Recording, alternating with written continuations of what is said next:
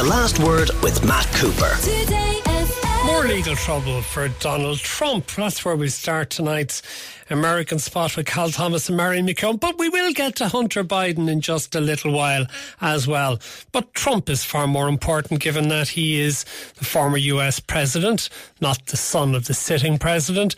And of course, Trump is more important because he's the likely Republican nominee in next year's election. So let's hear about some of what Fani Willis had to say at her press conference last night about the latest indictments against Donald Trump, this time in relation to the alleged attempts to falsify the results in Georgia in 2020 in the presidential election. Every individual charged in the indictment is charged with one count of violating Georgia's Racketeer, Influenced, and Corrupt Organizations Act through participation in a criminal enterprise in Fulton County, Georgia, and elsewhere to accomplish the illegal goal of allowing Donald J. Trump to seize the presidential term of office beginning on January 20th, 21. Specifically, the participants in association took various actions in Georgia and elsewhere to block the counting of the votes of the presidential electors who were certified as the winners of Georgia's 2020 general election. Georgia, like every state, has laws that allow those who believe that results of an election are wrong to challenge those results in our state courts. The indictment alleges that rather than abide by Georgia's legal process for election challenges, the defendants engaged in a criminal racketeering enterprise to overturn Georgia's presidential election result. Marion McKeone, I think it's fair to say you have always regarded this as potentially the biggest legal danger to Donald Trump. What's your assessment now? Yeah, and you know, Matt, for a couple of reasons, this is explosive, okay? Because what Fani Willis is saying, and I haven't got the whole way through, I'm on about page 38 of the indictment at the moment, but what she's saying is that basically Donald Trump knew he lost Georgia. He claimed fraud to perpetuate a fraud, and it was a huge conspiracy involving 19 people. Now, a couple of things about this, some of the reasons I think that this is so damning for Donald Trump is, this trial will be televised. You will have witnesses who will be televised speaking about Ruby Freeman, for one, the woman who was hounded out of her home, an election worker, after Giuliani lied about her deliberately to try and sow further doubt. You have, as I say, 19 defendants. The first thing I think is that of these 19 defendants, I can guarantee you at least half a dozen are going to enter into plea deals with Fani Willis of some sort in exchange for immunity. They're going to cooperate, whatever, because if you're convicted on any RICO charge, no matter how small, any part of it, you go to prison for 5 years minimum. That's a mandatory sentence in Georgia. None of these people, these lesser players who had bit parts in this, are going to go to jail for what they thought was probably just, you know, a nudge and a wink stuff. So they're going to cooperate. As I say, this is all going to be televised. So with the federal cases, you know, you'll be hearing about what's going on in the court. There'll be reports, but you will not see the impact that this had. You will not see the case being made in real time against Donald Trump. Now, I don't know if this is going to go ahead before the 2024 election, given Trump's legal dance card is chock-a-block already.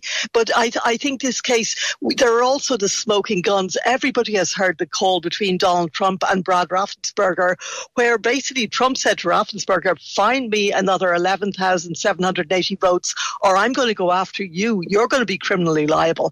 You know, you cannot coerce election officials like this. You cannot do this. And as I say, this brings in everyone.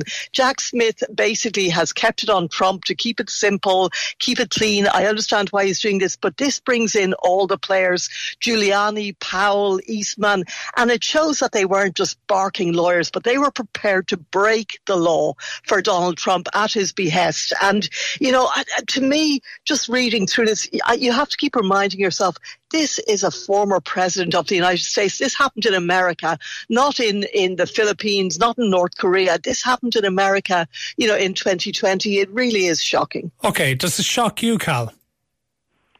Not really, considering the character of Donald Trump. But let me say several things. First of all, I don't think you're going to get 19 defendants at the same time in the courtroom. I think Marion is right. A lot of them will cop pleas.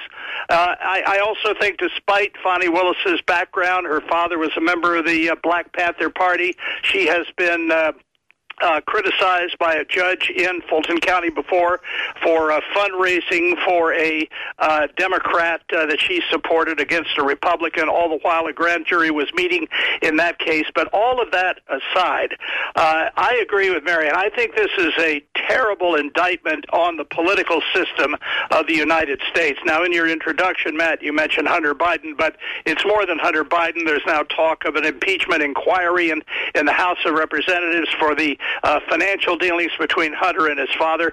We can really do better. We don't need either one of these people running for president. Now, within the last hour, Trump has announced he's going to have a news conference on Monday to present what he calls irrefutable evidence that the Georgia election was corrupted.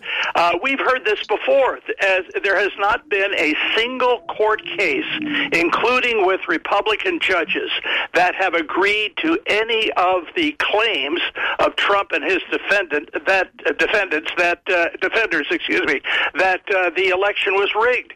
Not one. And I don't see that this so-called irrefutable evidence, I want to see what it is, 11 o'clock Eastern time on Monday morning, I don't see this is going to add to his defense at all. I think he's in big trouble. Yeah, but hold on. Is it not just going to rally his supporters who will believe anything that he tells them, so that if he fires mud all over the place, tells lie after lie, says incorrect, deliberately wrong things about those prosecuting him and against Democrats, they'll lap it up and they'll believe it and say that he's the victim of a conspiracy, and therefore in some respects he wins. Well, I think that you're right, but those numbers are dwindling.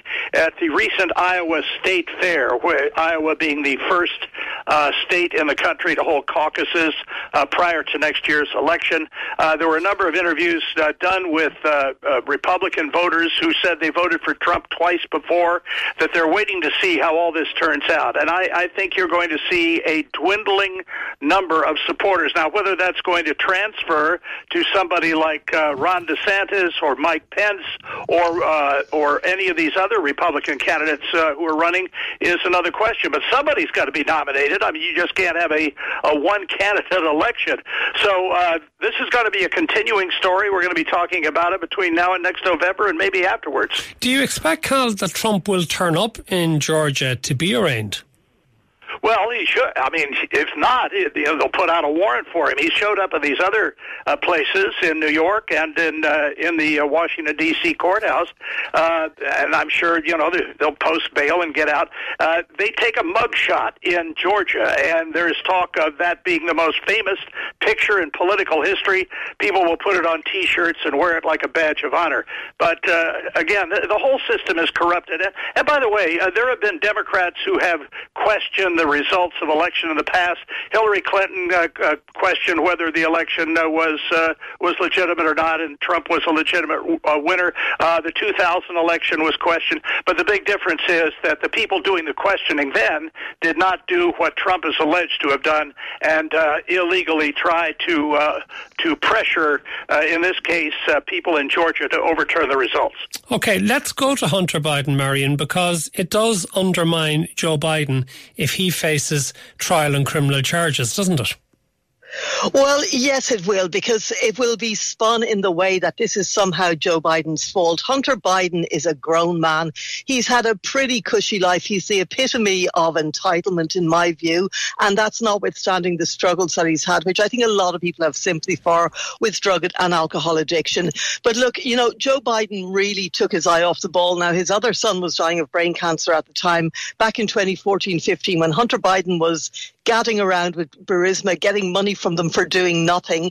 And he should have, as vice president, who was the point man in Ukraine, he should have put a stop to it. He should have said, no, you're not going there. He didn't, and now he is paying the price for it. Hunter Biden's lawyers made an absolute mess of this case, it has to be said. You know, the judge, Marion, who wouldn't allow the plea deal, you may remember on July 26th, this big plea deal, which was a very fair deal according to everybody who is objective, who isn't Republican or Democrat. You know, career prosecutors say nobody goes to jail for owning a gun if they've taken drugs unless they use it to commit a crime. And they said as well, nobody goes to jail for not paying their taxes. If it was for a couple of years, they paid them back. He didn't set up a tax shelter in the Bahamas or something. You know, he was off his head in drugs. He overlooked his taxes. So basically, everybody seemed to think that the plea deal was fair. But Hunter Biden's lawyers wanted to go one further with this. They wanted to say, we want this plea deal to cover any other charges that it'll immunify or indemnify Hunter Biden against any other charges anywhere. And of course the judge said no. And then Hunter Biden's lawyer said, well, then we're not agreeing. They should have taken that deal and run with it. So I really blame them in a way for the mess that Hunter Biden is in now, and him, of course. And I think that, we're looking at the spectacle of next year, that we're going to have Joe Biden's son on trial. There's possibly going to be a Biden impeachment. There's going to be a special counsel investigation, David Weiss, who people in the Department of Justice have told me has already been acting to all intents and purposes like a special counsel, that there's been no interference at all. So I'm not sure that this upgrade is going to make any real difference. He's been investigating for 5 years. He doesn't appear to have come up with anything yet. Where I think he could be vulnerable is the FARA Act, the foreign registration.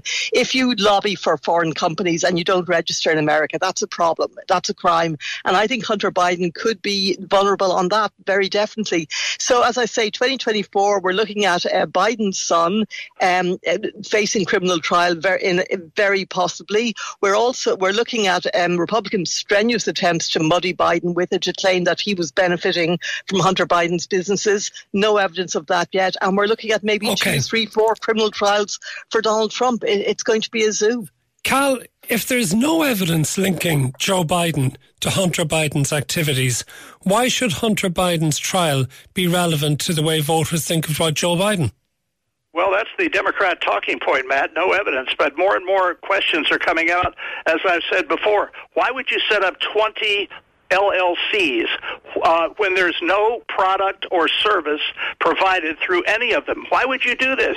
In the past, this sort of thing has been done to launder money, to hide money, to keep it from public view. And Biden, of course, went to Ukraine and demanded that the prosecutor there be fired, or they wouldn't get $1 billion in aid. Now, if that isn't illegal, I don't know what is. But I think the Democrats are worried because the more these bank records are subpoenaed and the more information comes out, their claim that there's no solid evidence is going to look very, very weak. Marion, briefly, let me throw a scenario at you. Donald Trump continues to lead the way to be the Republican nominee next year, but because of his legal issues, is unable to take up the nomination. Somebody else has to do so. At present, Chris Christie looks as if he's ahead of Ron DeSantis in early polls. If Joe Biden continues to be in trouble, could Chris Christie beat Joe Biden in an election next year? I don't think Chris Christie will get the nomination in a million years. You know, beating Ron DeSantis in New Hampshire, where that poll was conducted, is a very small fry. New Hampshire is a notoriously small and cranky state. But Matt, can I very, very quickly get back to what Cal said? Because Cal, I think you know, when you referred to this special prosecutor in Ukraine that Joe Biden wanted fired, Joe Biden was acting in concert with European officials, with a bunch of other people. He wanted that prosecutor fired because he was dragging his heels on investigating Burisma. So it's actually the total opposite of the Republican talking point on that. What Joe Biden did was it worked against his son's interests there. He was trying to get a new prosecutor who would investigate Burisma. And those 20 companies you referred to, they're not Joe Biden's companies, they're Hunter Biden's companies. So let's just be clear as journalists and keep to the facts. Okay. Oh, Marion, you'd make a great Democrat. Oh, wait. Come on, Cal. Listen to you, though. Just a journalist, Cal. Just a journalist. Cal, finally to you. Could it end up that Chris Christie ends up in the Republican candidate? And if he was to be that, could he beat Joe Biden? No, and I agree with Marion. Write that down. New Hampshire, it's a very quirky state. It's a mostly white state. It's a very small state, and it's a very few electoral votes. I don't know how this is going to turn out, and anybody who predicts it doesn't have a clue of what they're talking about. Anything can happen, and probably will, and that's what will keep Marion and me in business for the next year at least. Cal Thomas, Marion McKeone will be in business for at least the next year and longer here on The Last Word. Thank you to both of you. The Last Word with Matt Cooper. Weekdays from 4:30. Today FM.